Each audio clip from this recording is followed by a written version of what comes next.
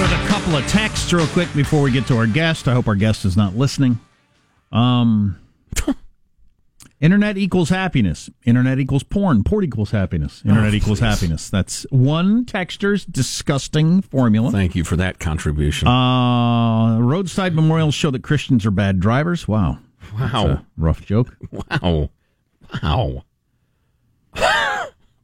And this one, I saw a memorial in Peru while I was hiking on a steep trail. Came across a memorial cross with flowers. Our guide said a drunk guy fell off his donkey and down the mountain. You know, the only thing that's kept me from that fate is I don't ride donkeys. Good decision in retrospect. Well, this is great. Please welcome to the Armstrong and Getty Show Bill Whalen, who is a Hoover Institution Research Fellow since 1999. He is also an old hand in politics, national in California, and he's worked with Arnold Schwarzenegger, former Congressman Tom Campbell, former L.A. Mayor Richard Riordan, also worked with Governor Pete Wilson back in the day, and did a presentation at the Hoover Institution yesterday. Bill Whalen, how are you, sir? I'm good. I can probably say that I've never been on a donkey. Never even once? Sober or not? You know, Jack and I may have met at a donkey basketball game originally. Well, that was one of our early interactions. Yeah, anyway. You know, thanks for coming down for Hoover yesterday. And the funny thing, guys, I've always wondered if you actually exist, if there actually was an Armstrong or a Getty or some sort of showbiz affectation, but you two actually exist. That's true.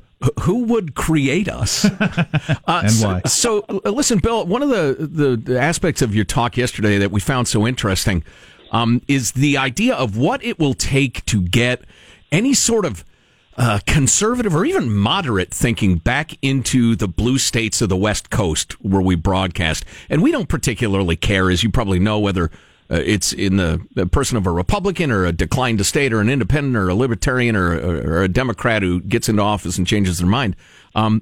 What's it going to take for some of the conservative ideals that we both like to take a little root again?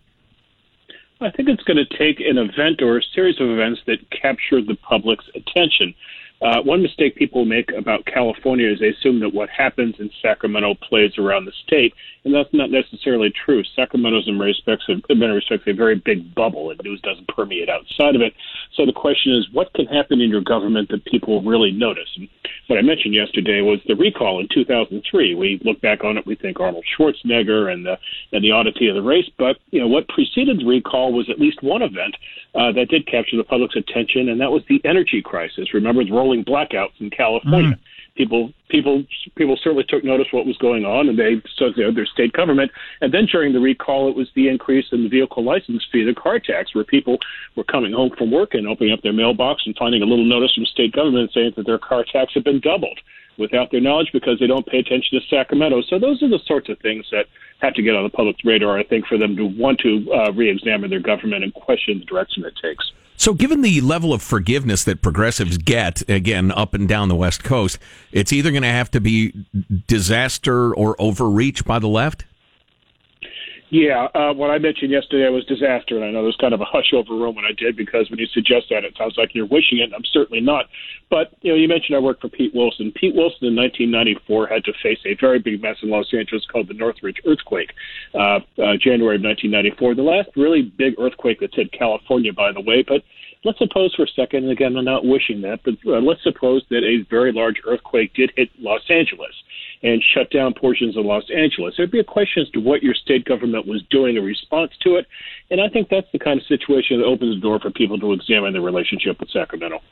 I've always been interested in why the Republican Party, or just particularly conservative ideas, because those two terms don't always go together, as we've seen, haven't been sold in a better way or received in a better way by Hispanics. Because, you know, you got Catholic families, religious families, the family unit is very important to them. A lot of the things that fit in with a lot of conservative beliefs. Hardworking, that sort of thing. Why haven't those come together? Some people will tell you that it's simply Republicans just not paying enough time, not doing enough in the way of outreach, Spanish media, and so forth. But I think it's also the presentation Republicans make. Republicans have not spent enough time talking about education, not spending enough time talking about taxation, not spending enough time talking about economic opportunity, and I think also not talking enough about family values, because we do think of Hispanic families in California. They tend to be very tight-knit, and they want, classically what people in America want. They want better opportunities for their families. And so I think Republicans need to hone down in those directions. I know you and your colleague Lan He-Chen, who authored your presentation yesterday, are up on all sorts of data.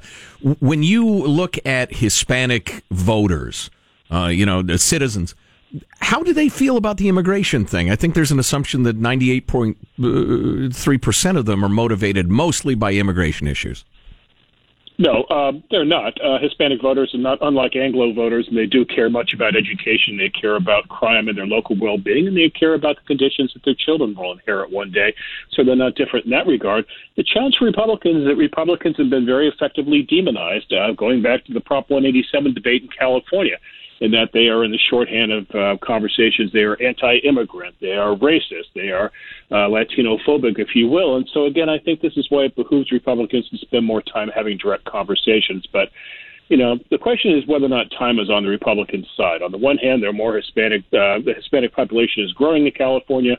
You keep hearing this phrase, sleeping Hispanic giant. Will it actually mobilize some votes? It'll be very interesting to see, by the way, this primary, since you have not one but two Democrats running for governor who are Latino, if they'll mobilize in that regard. But Republicans, I think, do need to rethink their strategy, because it's just not working, and not just in California, but nationwide. We see Dianne Feinstein, if she goes out the door, she's going to be replaced by somebody further left. We see other examples across the country, Republicans and Democrats, where we're getting, further to the edges as opposed to further toward the middle. Is that just the pendulum swinging back and forth a period of time we're going through, or what? A bit of a pendulum, but also keep in mind that there's not just a pendulum, this is a backswing. Look at what's going on in Orange County right now, where you have at least one city, Los Alamitos, which does not want to go along with the state sanctuary law. And now the Orange County supervisors are talking about defying the law. And so you might have a situation where the state is suing when the nation is suing the state over sanctuary law, the state may have to sue the county over sanctuary law. So this is, immigration policy is a Gordian knot, perhaps unlike any other in American politics, where you're talking about just so many moving parts. And what's sad is how the political system just lets us down. That there cannot be a debate in Washington. I mean, look at just the recent situation in Washington. What is more simple than Trump and the Democrats doing a deal on DACA for the border wall, but yet the two sides cannot do it? Well, yeah. Since you brought up immigration, that's the one that depresses me as a guy. I believe in democracy, but obviously. Yeah. It's frustrating when you see the polling on this. They're not even controversial, really, because you have 2/3 or more on all the issues. The vast majority of people are all right with the DACA people staying. The vast majority of people want to secure the borders. The vast majority of people want a merit-based system. And so why can't we make that happen? Well, two things. First of all, there's a question of political gain. You look at the two parties right now in this midterm election. I'm going to pin a lot of blame on the Democrats here. I think the Democrats have made a calculation that at the end of the day, they do not want to deal with Donald Trump on DACA, because why? They think there'll be more punishment directed at Trump without progress on immigration. So that's one short-term problem. But it's not unlike the gun debate, where you can look at certain items such as DACA, and that's kind of low-hanging fruit, if you will. It's when you get further down the line, you start asking questions about amnesty and about chain migration and so forth, where the two sides really do differ. And again, you look at guns, for example, where doing more background checks, we're doing more money for mental health care. These are very quick and obvious things to do. But when you actually get down to the idea of, say, taking away somebody's AR-15, now people get very bothered. Bill Whalen is a research fellow at the Hoover Institute. I'd like to get back to, away from the grubby politics and back to lofty ideas, the area I'm most comfortable in. And actually, I want to talk about Arnold Schwarzenegger briefly, because Arnold, one of the great disappointments of he can lift a lot of weight over his head when he was younger. Yeah, and that's pretty much where it ends. One of the great disappointments of my life as a fan of politics. But the interesting thing about Arnold was that his 5 propositions that he lumped together. And we talked to Gary Dietrich from Citizen Voice about this a lot back in the day. If you polled those issues, they were overwhelmingly popular in California. But he just overreached and got kicked in his Austrian parts by the unions and the rest of it. And then he just said to hell with it and gave up on being governor. But those ideas polled well. Does California or Oregon or Washington have to wait for some, celebrity or star or transcendent personality? And will their charm lead the voters to say, yeah, that makes perfect sense to me, and all of a sudden we're back to being moderate? Well, yeah, you're going to need somebody charming to present it or somebody persuasive, because what Arnold learned was when you get into a fight with the firefighters and the nurses and the teachers, they're the people who wear the white hats in society, and so you're going to lose against them on TV. It's funny, I just finished writing a piece about Arnold last night to run on the Sacramento Bee later this week, and I find what he is doing vis-a-vis the Republican Party very discouraging, in that he's telling donors to not give money to Republicans. He wants to put the party on a starvation diet so it'll become more moderate. And, the last thing Republicans in California need is for Arnold to be a scold or a lecturer about what direction they should go. I wish the governor were a little more productive in his time. And I think what the governor maybe needs to think about is perhaps starting a third party in California, because if he wants to push the Republicans in a more moderate direction, he's just going to lose conservatives who will break off and they will form their own party. So maybe he just needs to cut the chase and do a party of his own. Well, and he's joined forces with that transcendent figure, John Kasich, to get this idea going, so I wish them well.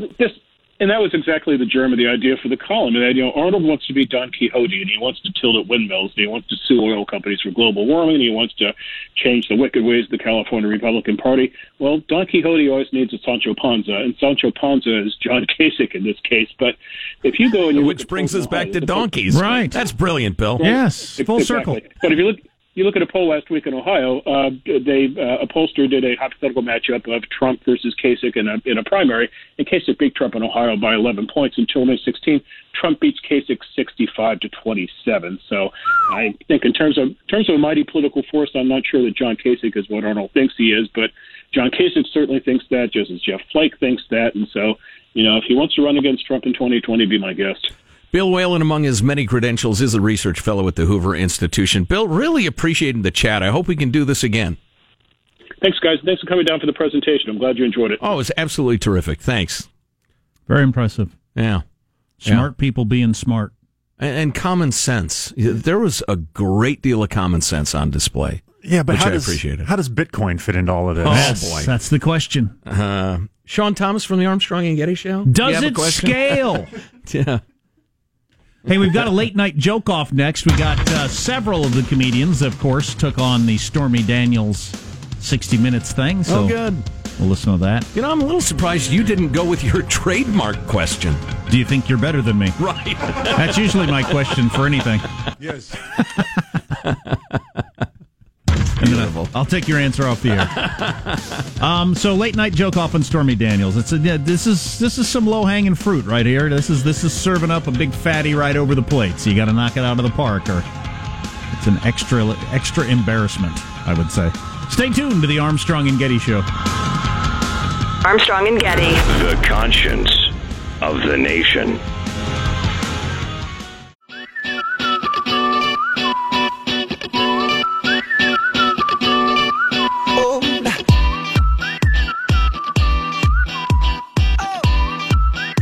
Armstrong and Getty, the conscience of the nation. Gonna do a late night joke off here in a second about Stormy Daniels. Appropriate. I've been taking in a fair amount of information on the Stormy Daniels thing from MSNBC, just because I kind of think, if they're skeptical, then it's really got nowhere to go. And I mean, Joe Scarborough saying, this doesn't look good, the whole tweeting out the DVD and pretending like that's going to be a big shoe to drop and then not paying it off on 60 Minutes. I mean, it just looks like all you're trying to do is get clicks and viewers and build up interest as opposed to just defend a client. Yes, that is exactly what it looks like. And somebody even asked the question on MSNBC this morning on, is there anything more to this story, or is it pretty much over? So, it's not just people like me who are thinking that. No. The people who want it to go on more than anyone are starting to think that. Sure. Well, yeah. And come on. It was clear from the beginning, I think. Well, it was clear from early on what it is and isn't. But as we said earlier, it comes down to this arbitration thing. Somebody is going to decide, a judge or a panel of judges, I don't know how it works, is going to decide she either violated the contract, in which they're going to sue her into where she'll never speak again. Right. She can shake her groove thing all she wants for the rest of her life and never pay back the debt. Yeah. She'll be in bad shape. Or they'll settle. But probably. It'll be all about just shut up. Just shut up and we won't ruin you. Otherwise, we're going to completely ruin you. Or a judge is going to decide Trump violated the contract by not signing it or something, and then she's going to go hog wild with telling everybody until everybody's sick of hearing the story. She'll be on your living room couch telling you the details of the story until you're sick of it. For tips. I'm trying to watch Shark Week. Stop talking. Beautiful. What is it with you guys in Shark Week? I kind of like He made me sit and watch an entire documentary about shark attacks. Well, that's because it wasn't at that point a business meeting. It was just watching Shark Week. Yeah. That's plenty. You got to watch the whole thing because all the best footage where the shark jumps up and eats the seal is they wait till the end. So you got to watch the whole thing, you fool. But we got some other stuff to do, but we thought we'd hear the late night comics take a shot. How many we got here? This is a 3-pack. Okay, and Joe will judge them. And the bottom scorer will be banned for life from comedy. Stormy Daniels did reveal very intimate details about her physical relationship with the president. Apparently, during climax, Donald Trump shouts, "Donald Trump!" The interview covered everything. The president had sex with a porn star. She spanked him with a magazine with his face on it. He didn't wear a condom. Later, they watched Shark Week. Then his lawyer paid her to keep her mouth shut. Now Trump's suing this porn star for $20 million. It's an insane, salacious tale about a sitting president and the least surprising story I have ever heard. During the interview, Daniels claimed a man threatened her in a parking lot and told her to, quote, "leave Trump alone, forget the story." And to that man, I would like to say, a porn star had an affair with the future president and spanked him with a rolled-up Forbes magazine. None of us will ever forget that story. Well, I give Conan an A, which is rare for Conan.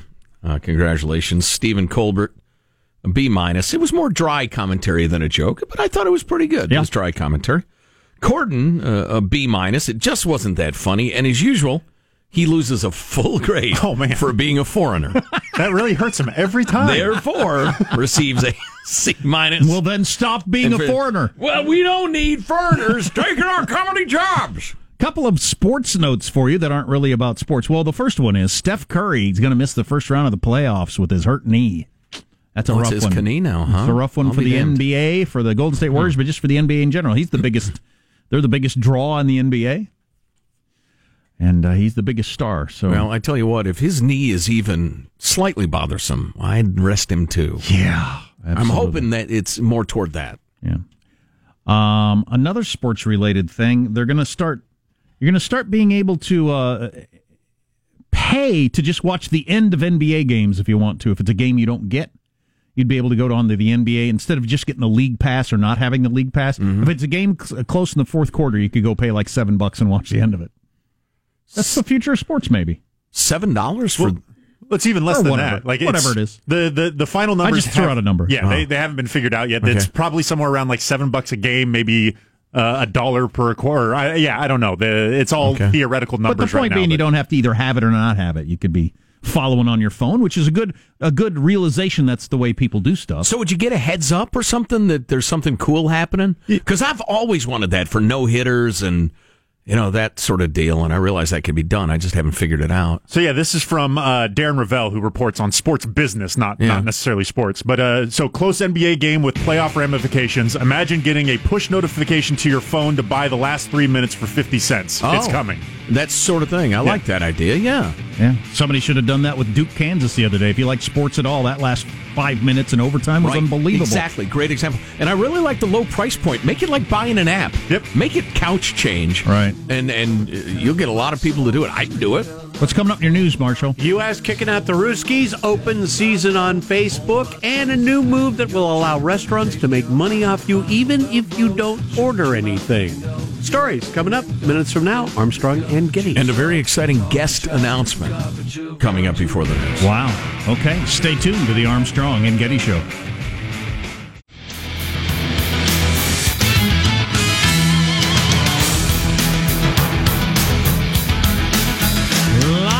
first for Stormy in 60 Minutes because it had its highest ratings in 10 years with 22 million viewers. Although, I mean, I do think there's a lot of interest, but it did have the Duke-Kansas game, which had 25 million viewers as a lead-in, which doesn't hurt because they got to promo the fact that the show was on a whole bunch of times. But anyway. How serendipitous. Yeah. We'll talk to Emily Jashinsky of the Washington Examiner about what was left out of the interview. Some of the details are shocking, and they actually are. Really? Also, that they left out. Why would you leave out shocking stuff? Crazy, crazy salacious. Oh, too much for 60 Minutes? Yeah.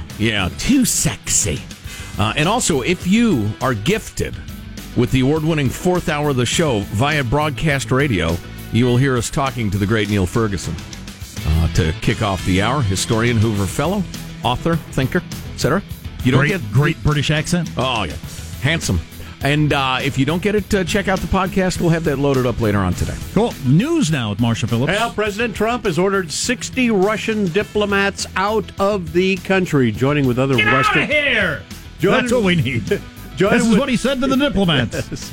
Joining with other Western nations in expelling more than 100 Russian diplomats accused of being spies to punish Russia for its alleged poisoning of a former intelligence officer and his daughter in Britain with a nerve agent. I'm as big a fan of diplomat tossing as anybody, but it is mostly symbolic, and they'll filter on back through the day. They really make the oligarchs squeal. That's what I'd like to see. Oh, in a related story, The Americans comes back on Wednesday. Yes! That's a TV show? It's a TV show. It's all about dirty, commie Russian agents infiltrating our society. And an unlimited wig budget for the costume department. And a fake mustache budget. Yes. Right. The U.S. has also closed down Russia's consulate in Seattle, the administration saying it was just too close to a U.S. Navy submarine base and Boeing. So they said, all right, that's closed, you're out. Well, and that it was just an intel outpost. Yeah. I mean, that's what it was. Yeah. They may have had some diplomats there just coincidentally, but it was an intel gathering outpost. It was serving the vast Russian population in the Great Pacific Northwest. Yeah. Get the hell out of here! That's right. Take a stand. Investigations. Boy, we have investigations. Facebook CEO Mark Zuckerberg will not appear before a British Parliament committee looking into how social media is being used and possibly misused for targeted political ads. Facebook is saying that Zuckerberg is declining the committee's summons. Instead, they'll be sending their chief technology officer or chief product officer to London to answer questions about how the company plans to protect users' personal information. I took in some great interviews about Facebook over the weekend. One of them being about how Facebook is in the almost entirely unique position as a big, successful company in world history, and that it has, at least for the time being, probably reached all the customers it can reach. It has several billion users. China, for instance, there's a billion people right there that they're not allowed to be on Facebook, so you can't get them. You've got billions of others that don't have smartphones or computers, so they're very difficult to get on Facebook. So for at least for the next few years, they've got everybody they can get. The only thing they can do, I mean, that's never happened before. GM didn't have everybody driving a GM car already. Right. Now what do we do? What Facebook does. So all they can do now is not piss off their customers.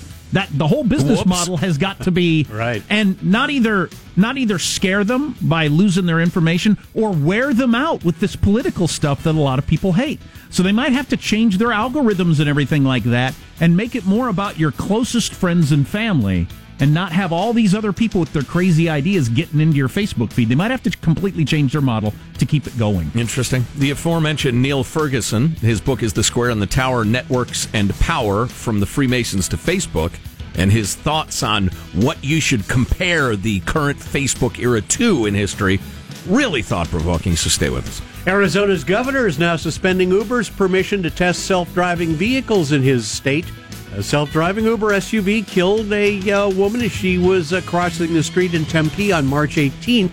In the letter to Uber, the governor said the accident shows Uber has failed to meet Arizona's expectations on improving public safety. Well, there's some reporting out there that they knew there were problems and they forged ahead anyway because they were in a hurry to get this going. Yep.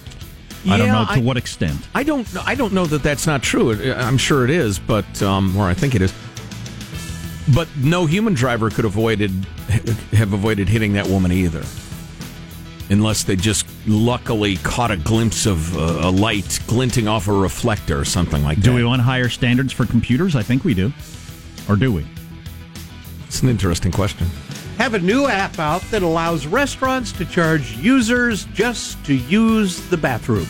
Lulu app, a mobile app that, for a fee, promises to direct people to the nearest available bathroom. Yes, please. And it says it already has more than 100 New York City restaurants and bars signed up ahead of its summer launch. Lots of countries have pay bathrooms. I'm a big proponent of the pay bathroom. Keeps them very clean. Oh, great. So America's going to have two-tiered pooping.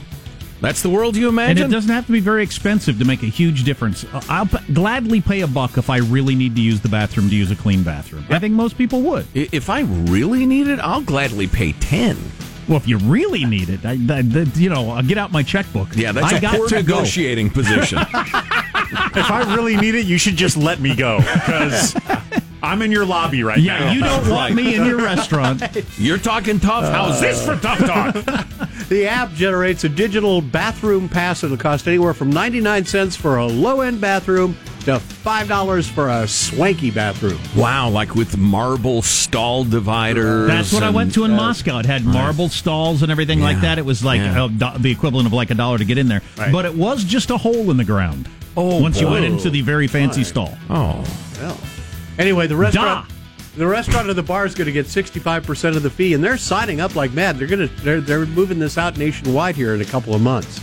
So there you go. That's your news. I'm Marshall Phillips. And my favorite foreign travel story when it comes to bathrooms, when I was out, way down south in Mexico on my motorcycle, and there was a sign that said baños, and I needed the baños, and it said gringo approved. Ah, yes. Right. And it was just a wooden wall, like two walls, so it was just a V, so you couldn't see from the highway, and it was a bucket. There was just a bucket on the other side of the wall. Baños. Gringo approved. What is this Gringo approved that? I'd like to have a word with them. Well, it's better than nothing. Yeah, was that the day Ana Juana bit your cojones? That's your news. I'm Marshall Phillips, the Armstrong and Getty Show, the conscience of the nation. So there was stuff left out of the most watched 60 Minutes episode in a decade, apparently. Yes, there was, and Emily Jashinsky of the Washington Examiner knows what it is. Okay, we'll talk about that next. Coming up on the Armstrong and Getty Show. Armstrong and Getty. The conscience of the nation.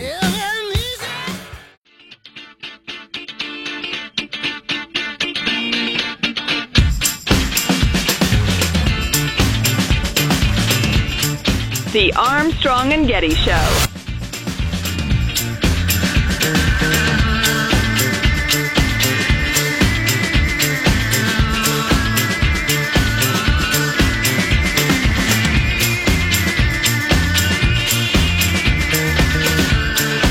Anderson Cooper's exclusive interview with porn star Stormy Daniels, which drew the highest ratings for 60 Minutes in 10 years.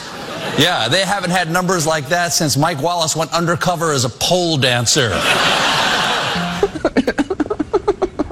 Oh, boy. There you go. So, 60 Minutes, huge ratings with the Stormy Daniels thing. They always tease the 60 Minutes Extra, where you can see stuff we didn't use. And I always assume that, well, you put the best stuff in here. You had 30 minutes. Mm-hmm. I assume you put the best stuff in here. So, do I need more or not? Well, turns out, apparently, there was some good stuff that didn't make the final cut. Well, there was some stuff. Let's ask whether it was good or not of Emily Jashinsky, commentary writer for the Washington Examiner.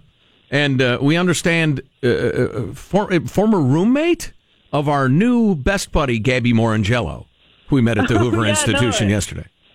She's actually here right now. Still my roommate. Oh, I wonder if she's as tired as I am. We hang I'll tell you that. We hang around the Hoover Institution all the time. They're regularly having us in there to ask questions and whatnot. And clean the bathrooms, etc. So, Emily, the essence of your story is the things that were cut from the Stormy Daniels broadcast that had so many millions riveted. What was cut? Well, see, this is a really interesting question because Anderson Cooper, you mentioned what 60 Minutes does in their little overtime segments, and Anderson Cooper had just sort of a throwaway line in that segment where he said, I think the quote is, there were many, many tawdry details that Stormy Daniels provided that they left on the cutting room floor. And when Stormy Daniels' attorney was asked if he could share anything that had been left on the cutting room floor, he said, no, I'm not prepared to do that right now, but I can tell you she, going into the interview, was prepared to describe his genitalia. Why? And other details. I know. And so it sounds. You want to hear about an old man's genitalia?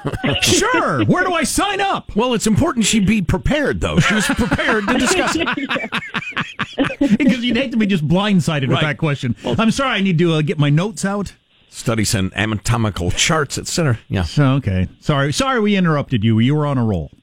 No. I mean, it's just, we know, just based on what Anderson Cooper said himself, that they, elected to leave tawdry details on the cutting room floor. And I think ultimately that was probably a good call by CBS. But I do think it means that given how Stormy Daniels' legal team strategy has been to dominate the media cycle and to sort of drip everything out in little bits to the media, that something's going to come out. I think we're in for this description, unfortunately, one way or the other. Look, I don't want to get caught up in the hashtag #MeToo movement having this conversation with you, but have you noticed everything seems like a double entendre when you get into this whole thing? I mean, just practically everything anybody says. It's... when you're having discussions in the context of that, it's just it's tough. So no more drip if you could. So, oh boy, stop it. So, and also I know from your article that you'd said that it's entirely possible there were detailed descriptions of the various acts involved. Right. Do we know that, or is that just what you think? No, that's just speculation on my part. We don't know that at all. I think that's based on what her attorney said, combined with what Anderson Cooper said, because her attorney said she was prepared to describe conversations they had that would leave no doubt. Well, come on. Anybody who's ever had a conversation with anyone else about sex knows if you get down to describing their genitals, it's probably going to come up in conversation what happened with them. So, I think that's a fair extrapolation. Yeah, because I was interested. Some of the questions Anderson Cooper asked to me were just like TMZ stuff. I can't figure out why. Cause if the lawyer and Stormy Daniels are making just a legal argument, look, this is hurting my career because they're calling me a liar, then why do you got to ask questions like, I don't know, how many times did you do it, or did you use a rubber or not? I mean, what the hell's that got to do with other I imagine than tawdry? That question. Yeah, exactly. And so I was wondering about that too. And I imagine that question in particular was asked because it was an inconsistency, or there was a consistency between that and what Karen McDougal said, because both women have said that Trump did not wear a condom. So I think that's what Anderson Cooper, who had just interviewed Karen McDougal, was trying to do. Okay. Did Trump watch McDougal? Or watch Shark Week with McDougal, rather? We don't know that. I'm reading as I'm I didn't hear that. So, I love Shark Week, don't you? It's Emily Jashinsky for the Washington Examiner on the line. Do I understand that at some point a judge or somebody is going to decide whether or not the contract holds up, and that's the key, the linchpin to this whole thing? Is that the way it's going to work? Right, yeah, the linchpin is a great way to describe that, because Stormy Daniels, is not supposed to be, per what Trump's team says, is not supposed to be having these discussions in the press, but Stormy Daniels' team says that it was not a valid agreement, that Trump didn't sign it, and thus it wasn't valid. And so basically, there's a hearing for this, and it's not set until mid-July. Oh, in mid-July! Another few months of this, at the very least. How tired are we going to be of her by then? And then does one judge decide that, or a jury, or how's that work? I'm not sure, actually. It's probably something that I can look into. Well, we got till July to find out. Yeah, there's probably a provision in the contract for how they settle disputes, but, I would actually like to have lawyers who are listening text or email their opinion on that argument that it's not valid because Trump didn't sign it, even though she was paid, accepted the money, and then maintained her silence for a number of years thereafter. I find the very argument ridiculous, but...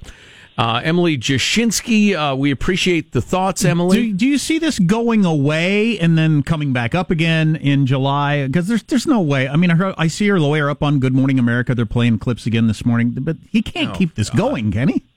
No, I don't think he specifically can. I think what's really interesting is to see how Stormy Daniels kind of has opened the floodgates for other women to come out. And so I think if steadily you get more and more women that have these suits, and the president suddenly has 3 suits against him or more, then you do have news coming out, on a regular basis about updates in the lawsuit. Yeah, I keep forgetting that's what happened to Harvey. That's what happened to Kevin Spacey. That's what's happened to a lot of people. First one, it's bad, whatever. But then when you get a whole bunch of them coming out, then it has an effect. Well, right. And then America may become convinced that Donald Trump has sex with lots of women, then pays them off so they don't talk about it. What are we talking about here? This is all ridiculous. Well, you get texts every day, including today, from listeners who say these are all lies. They don't believe he's actually... I believe he's having sex with these women. I just don't care. Yeah, that's where I think most people are. It's interesting to me that there's this segment of his base that refuses to believe any of it, but I actually think most people, including a lot of people who voted for him, are absolutely like, yes, I'm sure this happened. I just don't care. I want him to focus on jobs and the economy. Amen to that. Finally, a little sensible conversation with Emily Jashinsky, commentary writer for the Washington Examiner. We're honorary Hoover Fellows, so we usually get down to the most important part of the story. Eventually. Yeah. Emily, it's always great to talk. Thanks. Yeah, thanks for having me, We'll guys. talk again soon. Don't need to hear a description of an old man's junk. Just don't. You want to see like a picture? Just listen. I'm guessing I have a rough idea what it looks like. Just within the ballpark. Do you want to, so to speak? Look. They taped a long interview with a professional fornicator about her alleged affair, and then the editors, the producers, Andy Cooper, they sat down. They thought, "Oh God, that part's too much. It's just too much. We're putting on a ridiculous show with a thread of significance to the nation's politics, the president, etc. Let's go way down the line of more prurient than usual, but evidently there was stuff that was too far. So it was a programming decision by a former news organization that is now in the business of, the sexy stuff, the fun stuff, whatever, to keep the ratings up. Fine. We do the same thing. Well, let's call it what it is. Come on. What is it? It's a porn girl talking about sex with a famous guy. It's a spectacle. That's exactly what it is, a spectacle. So again, if you get the award-winning fourth out of the show, please look forward to our chat with Neil Ferguson. I have the greatest genitalia. Nobody has better genitalia than me. It's going to make the conversation about his hands seem reasonable and dignified. Right. Oh, Lord. Is there somewhere I can go to not hear this? Looking forward to talking to Neil Ferguson. Man, he is something. He's one of my favorites. Coming up next on the Armstrong and Getty Show.